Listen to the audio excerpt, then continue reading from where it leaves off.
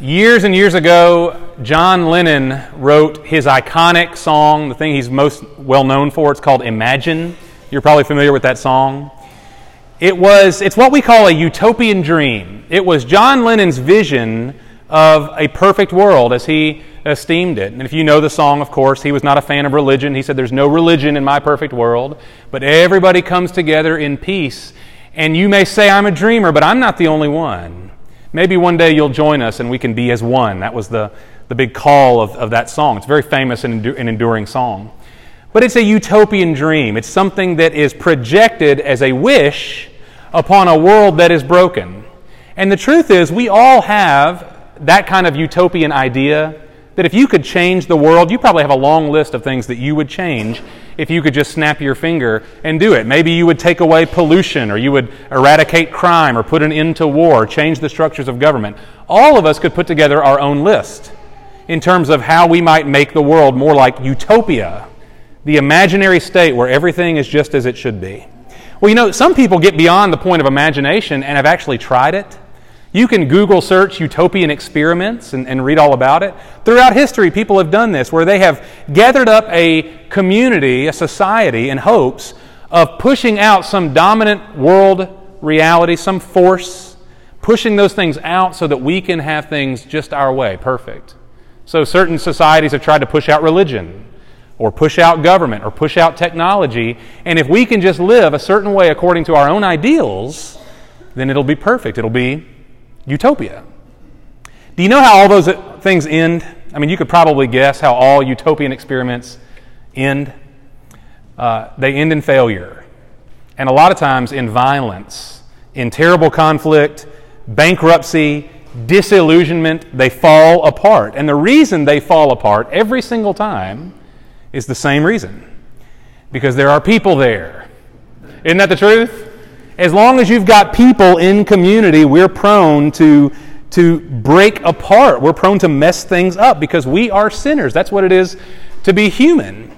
And y'all, if there's any illusion for you that the church is meant to be that kind of place, a true utopia, a perfect place, y'all, this is a story as old as the Bible. If you open your Bible, you don't even get past the 3rd chapter, where we were given utopia. It was called the Garden of Eden, and in a very short time, we blew it.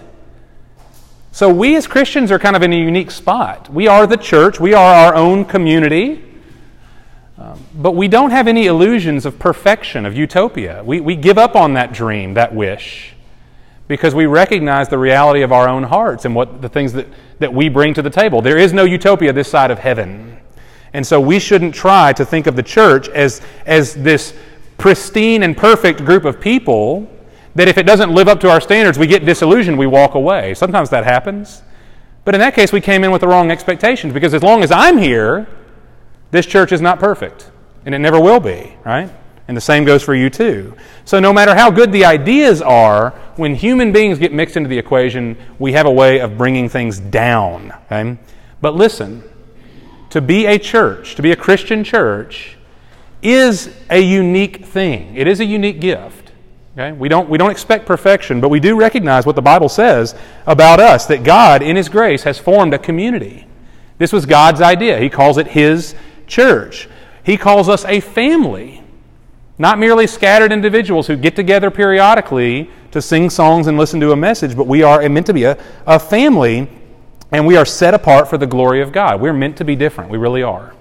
And Colossians 3 gives us a wonderful picture of this. When Paul talks in Colossians 3 about how you and I are meant to live together as an expression of God's grace, he tells us the kind of heart that produces this community. Now, understand here, Paul doesn't give us a whole lot of external behavior so much as he gives us a heart disposition. Okay? Because really, we said this a few weeks ago, it all begins in the heart. No matter what our external behavior looks like, we can fake our way through some things perhaps externally, but only from the heart comes true and genuine change. And that's what Paul is aiming for today when he commands us how we're meant to live together. Okay? So let's just dive right in. I read this a minute ago, but let's look at it in parts here. Colossians chapter 3, verse 12. Paul told us how to avoid sin last week, but this week he's going to focus on the positives here. Look at this. Verse 12. He says, "So, as those who have been chosen of God, holy and beloved. Notice right off the bat, before Paul gets to behavior, he focuses in on identity, because identity drives behavior every time. Paul is saying we are chosen by God in His grace. He has declared us holy. He has set His divine love upon us. That's what it is to be a Christian. All those things have been gifted to us by God through Jesus. Therefore, we are a new people. A new identity defines us. Therefore, in light of that new identity, Paul says, look, verse 12, put on a heart of compassion, kindness, humility, gentleness, and patience. If you were with us last week, or if you just backtrack a few verses here in Colossians 3, Paul is giving us an image of putting on a new wardrobe.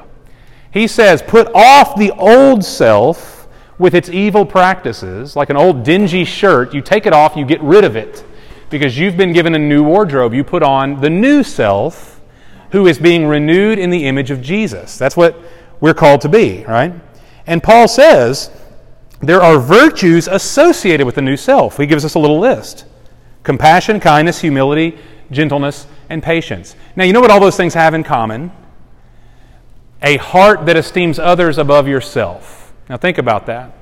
There'd be no reason for compassion all alone. Who would you feel compassion for? There's no reason for kindness unless you're kind to someone, right?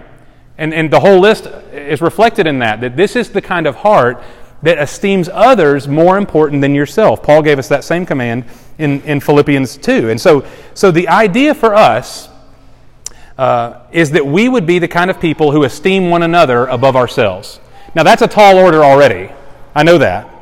But think about how we've been treated as followers of Jesus.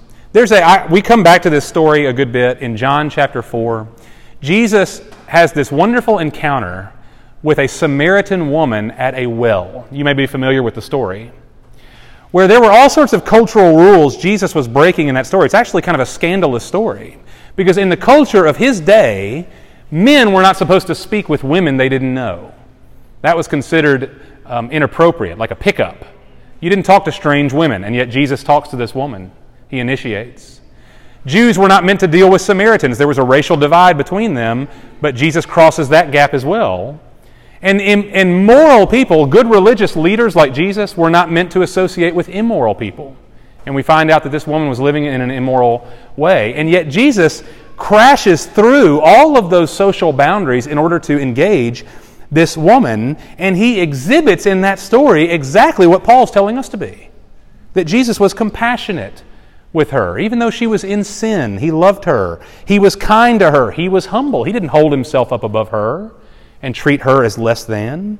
Jesus was gentle with this woman. He was patient with her. He offers her eternal life, something she could never deserve on her own, that she never thought she could have. Jesus gives it to her in that moment. And listen, y'all, regardless of how highly I might try to esteem myself in my own mind, I'm just like that woman, and so are you. We are people who need Jesus to treat us this way.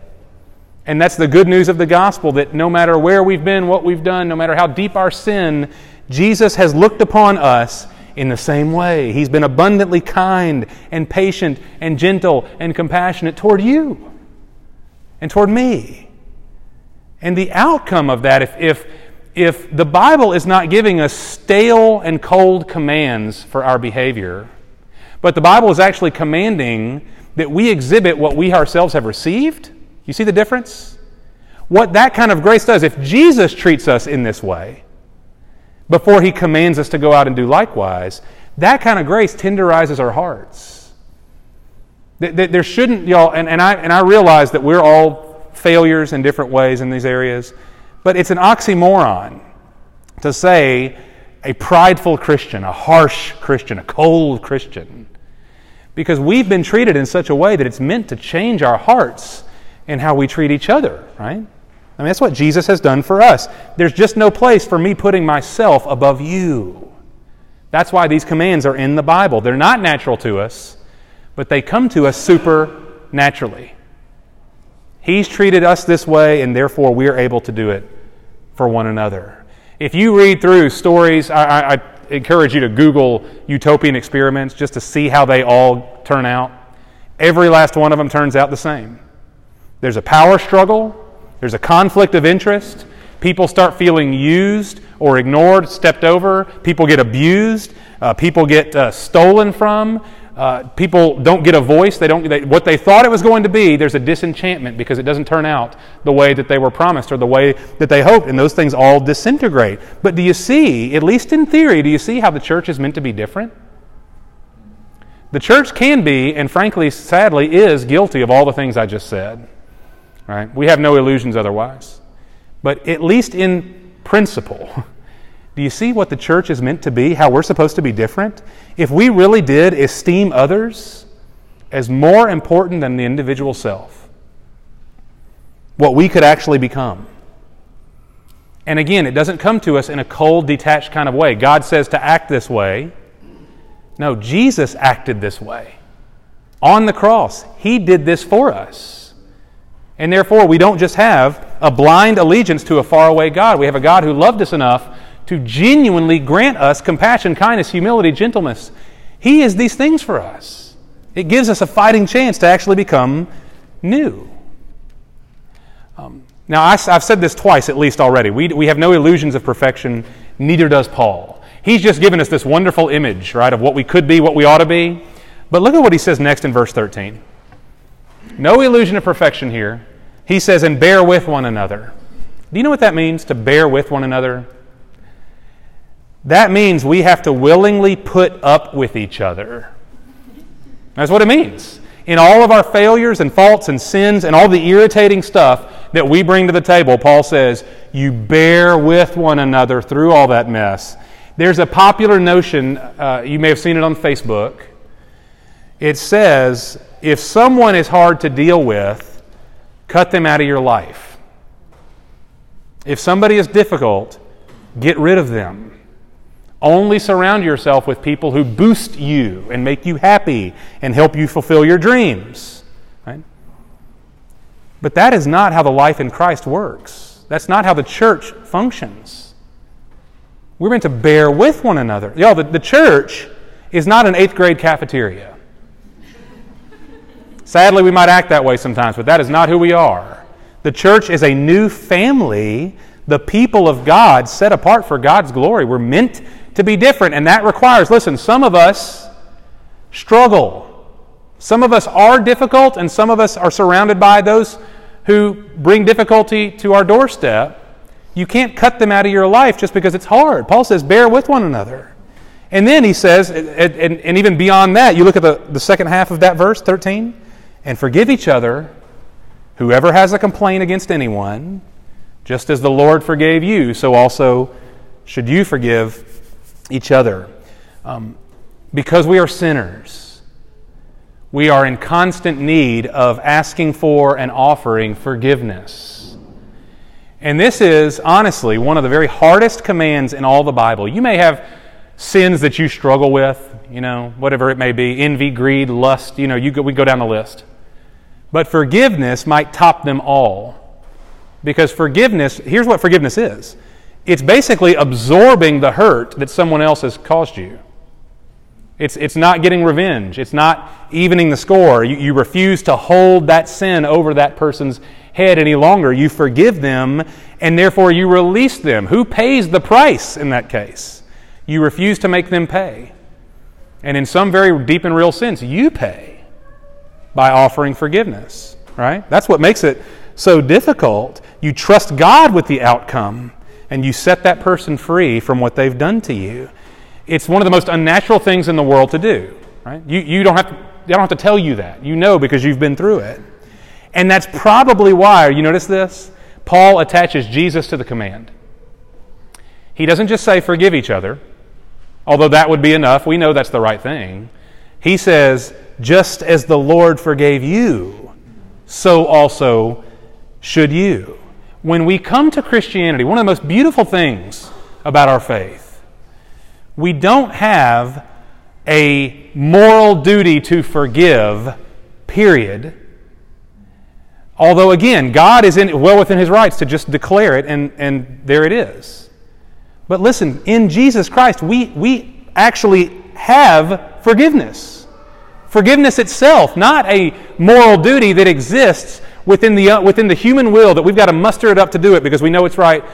No, we have in Christ forgiveness itself. We have the thing that's been done for us in Jesus. No matter what anybody else ever does to us, it cannot match what we and our sins, the debt that we built up for ourselves against God that He willingly forgave through the cross. That's why in Psalm 103, God makes this incredible statement. He says, as far as the east is from the west, so far have I removed your transgressions from you. An immeasurable distance between the two, between you and your sin, because God is a forgiver. And so y'all listen, forgiveness is not just a moral duty. If that's all it was, then we could lament how tough it is, and in the end, we probably would never get about the business of forgiving others. It's just too hard. But in Christ, what we've been graciously given, we're now able to give to others. We see how this works. You put any command that we've been given today in this same place. Why should we be compassionate? Why should we be kind? Why should we be humble, gentle? Those kind of things. Because that's the way we've been treated. And for me, that's the bottom line. It would be enough for a God in heaven to say, these things are right and do them. But to actually have a God willing to humble Himself, not just to tell us to be humble, but to show us what it is and make us the beneficiaries of His humility, making Himself nothing, dying on our behalf. It's insane, the resources that we've been given. God has been compassionate and humble and gentle and patient.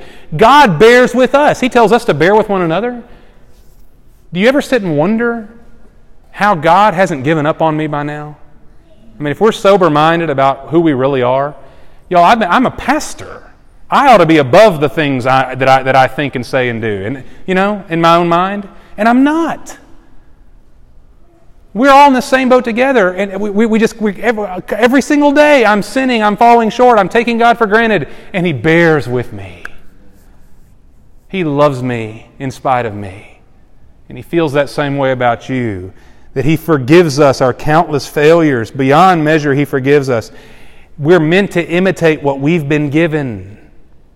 That's what makes this different. That's what makes this more than just mere religion. And y'all, so often I take a list like this, a good list of behaviors, of qualities of the heart, in this case, kindness, compassion, gentleness, patience, and I do something that I want to warn us against. I look at a list like this, and I come to this conclusion. God just wants me to be nice. And so often that's what we kind of make Christianity about, that we're meant to be nice. That's how we raise our children to think.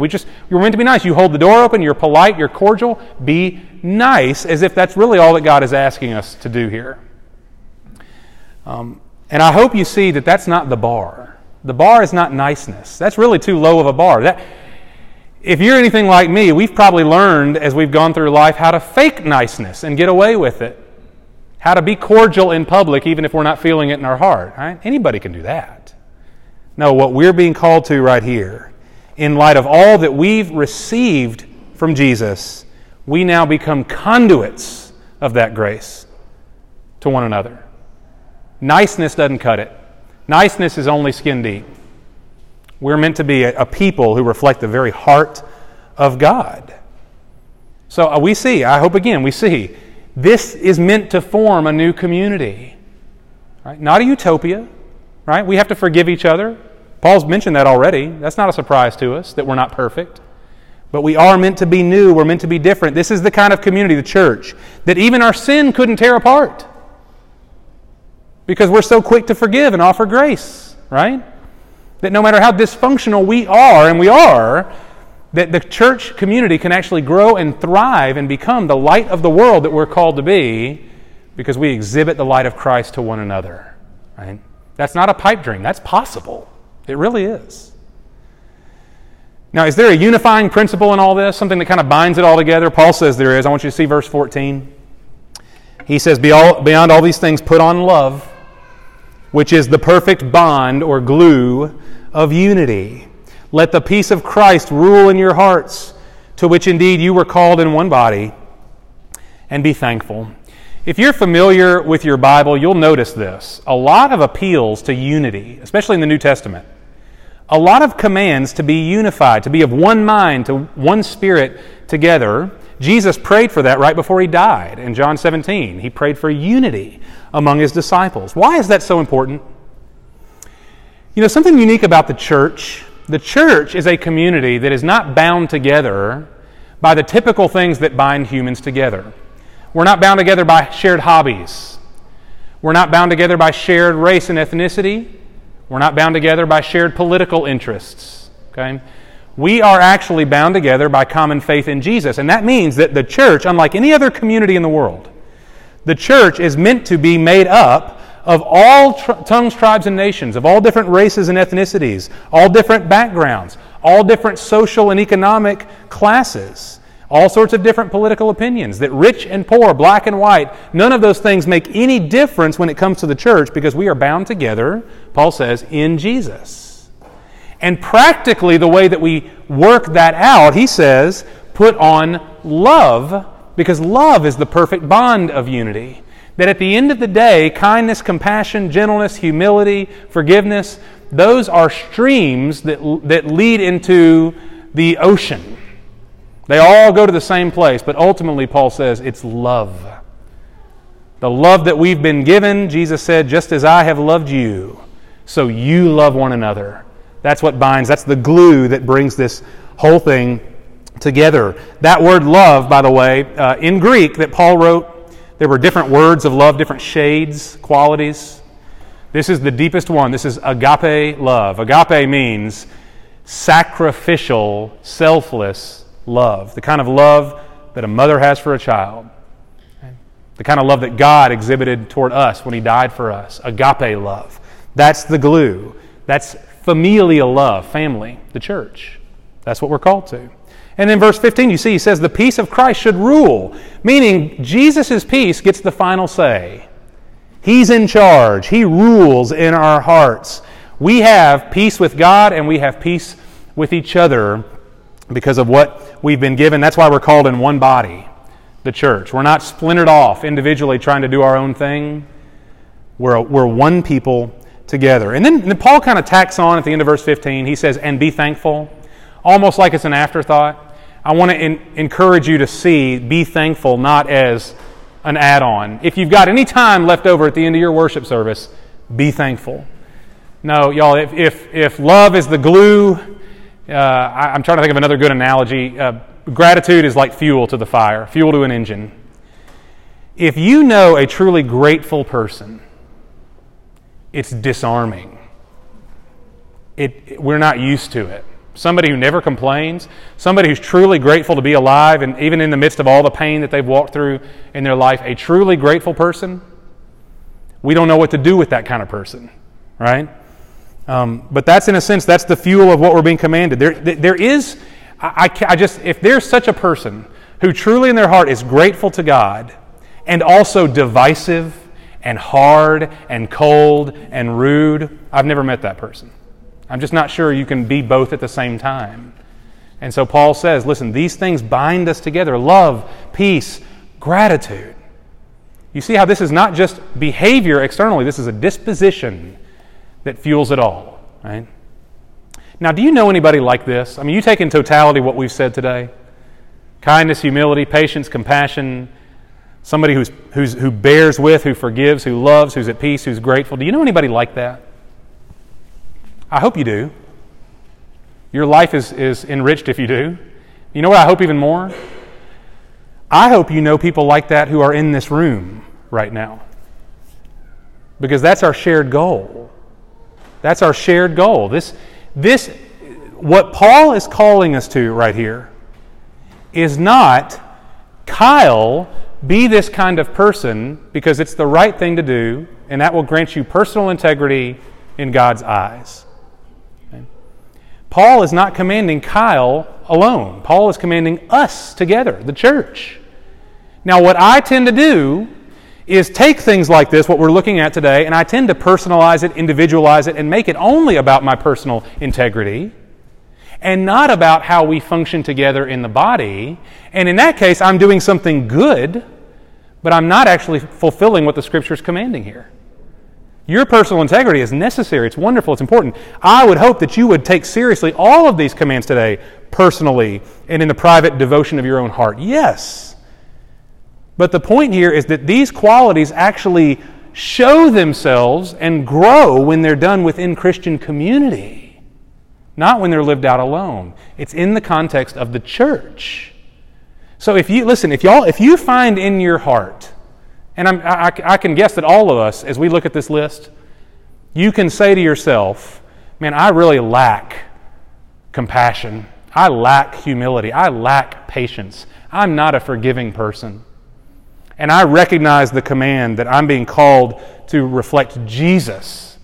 And there's a conviction in my heart. That's a good thing. The answer, though, is not to take that conviction and get alone and hunker down and try to solve that problem alone. The whole point of what Paul is saying when he speaks plurally to the church, he says if you find yourself deficient in these character qualities, the solution is not to withdraw and try to fix it. The solution is to dive in, is to engage all the more with the church. Because the truth is, you are weak where other people in this room are strong. And you're also probably strong where other people in this room are weak. And therefore, as iron sharpens iron, the proverb says, so one man sharpens another. We don't become humble, kind, compassionate, forgiving people in a vacuum. And if you're a good American like me, you've probably always thought of the commands of Scripture only from an individual perspective, but only when we take them communally, corporately, together as a church do we actually sharpen each other and fulfill the command. So this is not just you on an island trying to become more humble. It will never work that way. It happens in community. That's a lot of times where we fall apart. I like the idea of personal integrity. I struggle with the idea of you knowing my business, of you knowing where I struggle, of you potentially confronting me in something that I'm not doing or that I'm doing that's wrong. That's where I get uncomfortable. Where it gets abrasive, where it's like sandpaper, that's where a lot of us say, whoa, whoa, whoa. I signed up for me and Jesus. I didn't sign up for this. And somehow, perhaps, we become disenchanted with the whole idea. But you see, we'll never grow. If it's just me and Jesus, y'all, praise God for that. You don't get saved in a group. You get saved individually. But it's not just you and Jesus. He created for himself a people, plural, for his own possession. Zealous for good works, Titus 2 says. So we've got to get out of the vacuum here and engage with one another so that we can sharpen each other. You see how Paul concludes this? I love verse 16. I memorized this at some point. I'm so glad I did. It's stuck with me through the years. Verse 16, let the word of Christ richly dwell within you, with all wisdom, teaching and admonishing one another, with psalms and hymns and spiritual songs, singing with thankfulness in your hearts to God. When Paul says, let the word of Christ richly dwell within you, don't read that as, just read your Bible, just read your Bible, just read your Bible. What Paul is actually saying is, we as a people are defined by the word of truth. More than just reading our Bible, we are saturated in the Word because the Word is what defines us. The only way we grow as a church is if we are saturated in the gospel of Jesus, in the Word of Christ. And so, let the Word of Christ richly dwell within you. That's not just daily devotional time. That is a life consumed with the grace and truth of Jesus. That ought to be our aim together. And again, we all raise the temperature for one another in that. We don't just do that private and solo. Psalm chapter 1 speaks of a man who delights in the Word of God, and in His Word he meditates day and night. Psalm 19 says that there is the Word of God is more valuable than gold and sweeter than honey. It's meant to be that precious to us, that it would richly dwell within us. Charles Spurgeon said that the Word of Jesus should so saturate us that there's nowhere left for it to go but out. And now our relationships are flavored by the Word of Christ as well because it's so rich in our lives. And you notice one of the ways that comes out? Very interesting. Paul says, with all wisdom, teaching and admonishing one another with psalms, hymns, and spiritual songs, singing with thankfulness in your hearts to God. One of the ways that we teach and guide and even correct each other in the Word is through song. Now, I've always thought this verse to be strange. And maybe you're like me in this way, because I think of singing, worship songs, I think of that as really a personal, private, emotional, this is between me and God.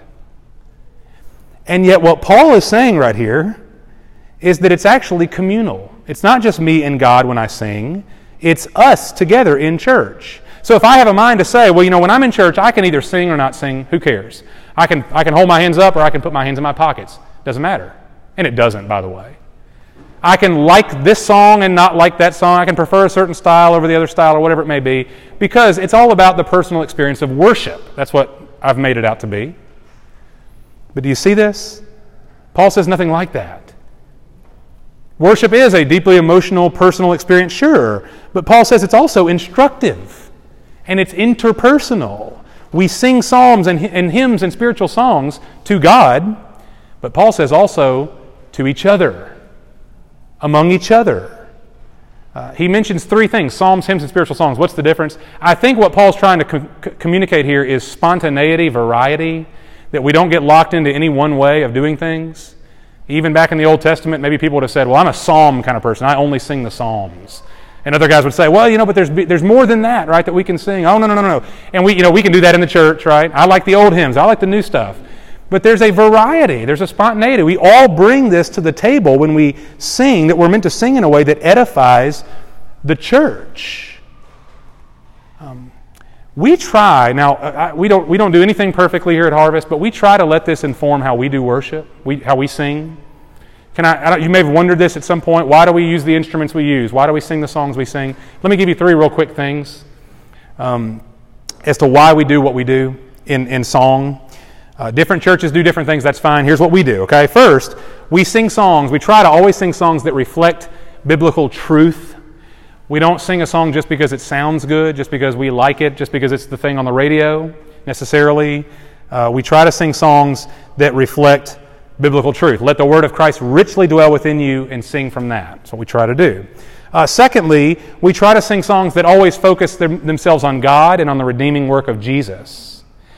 If a song has a lot of I, me, my, mine in it, we typically are careful about that song. Doesn't mean we don't sing it, but we might not, because of the risk of losing focus. That we're not worshiping ourselves, we're worshiping Him.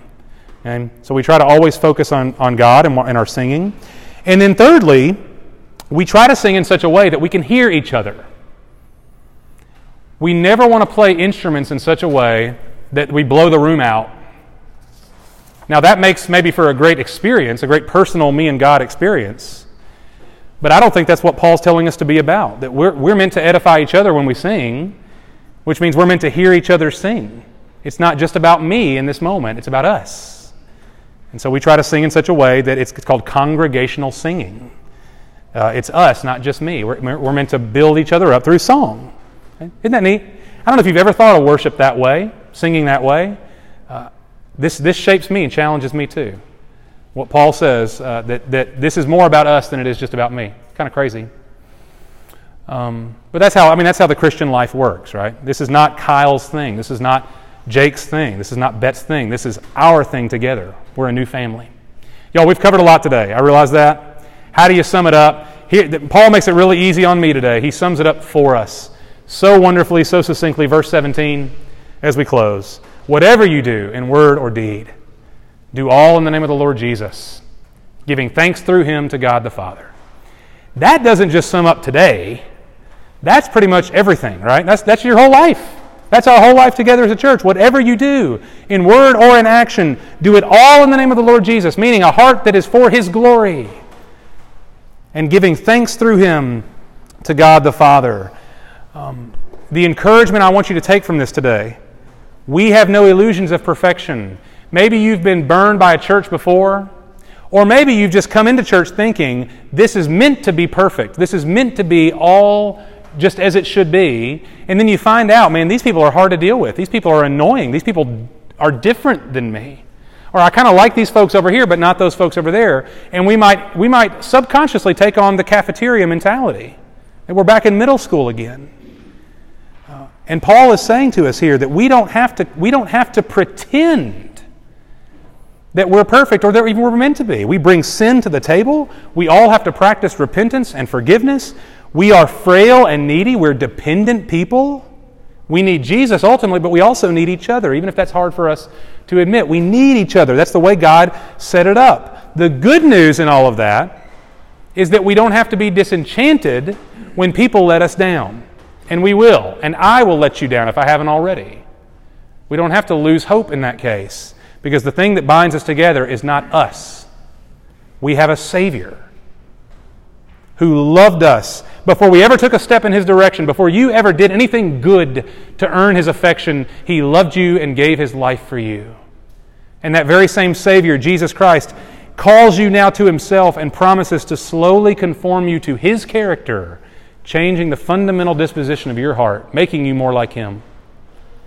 And we have a Savior who unites us in a body and calls us His family, the church. And He centers us not on ourselves, but He centers us on God, the worship of God. In other words, we have everything right here. Right here, we have everything we need to do everything and be everything God calls us to be. Weak, frail, sinful, disappointing as we are to one another. We have a Savior who has granted us a grace that can truly make us new in the community that He's given us to call home. Right? If you don't think of church as your family, I want to encourage you to invite that new idea, that new reality into your heart and ask God to give you a love for these people that is not of your own making. Left to ourselves, we disintegrate. In Christ, we have a fighting chance because His peace rules in our hearts. Let's pray. Lord, this is such a heavy message for me because I tend to take so much to be just about me. And Father, I pray that for all of us in this room where we share that same temptation to make the Christian faith about me and not about us, to lose perspective, to become inwardly focused, that you would show us a better way. You'd show us the way, the thing that you created when you said, I will make a people, a church, a family, members one of another, that we are called into a new community where our faith really gets to be lived out, where the whole thing finds its place. We can't do this alone. We were never meant to. So, Lord, where we have made it purely individual, bring us, Lord, to a new definition of what it is to be a follower of Jesus, a Christian, that we're together in this. And Lord, just give us a sober mind to see how we pollute the water here. I bring a lot of junk to this church. As long as I'm here, we'll never be perfect. Humble us, Lord, to recognize that. But also give us a better and a higher goal than just walking it alone. Give us a goal that says, I'll engage in the great work of your new community, your new family, because we are the light of the world together, and we will only grow to the degree that we grow together.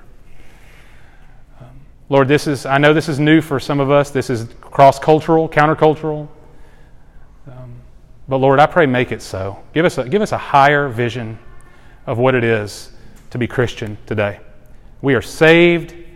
We are made new personally, but now we're brought into something bigger than ourselves. And Lord, this is a gift that we do not deserve. I thank you for Harvest Church. I am so vastly better because of Harvest Church than I could ever be a part. And I pray that we would all come to that place. Lord, we love you. Thank you that you've not left us to figure this thing out alone. Thank you, Lord, that you've brought us together. And give us the kind of heart that makes this the community that you had in mind when you made us. We love you, and we ask your grace because we need it. We ask your grace in the mighty and wonderful name of Jesus Christ. Amen.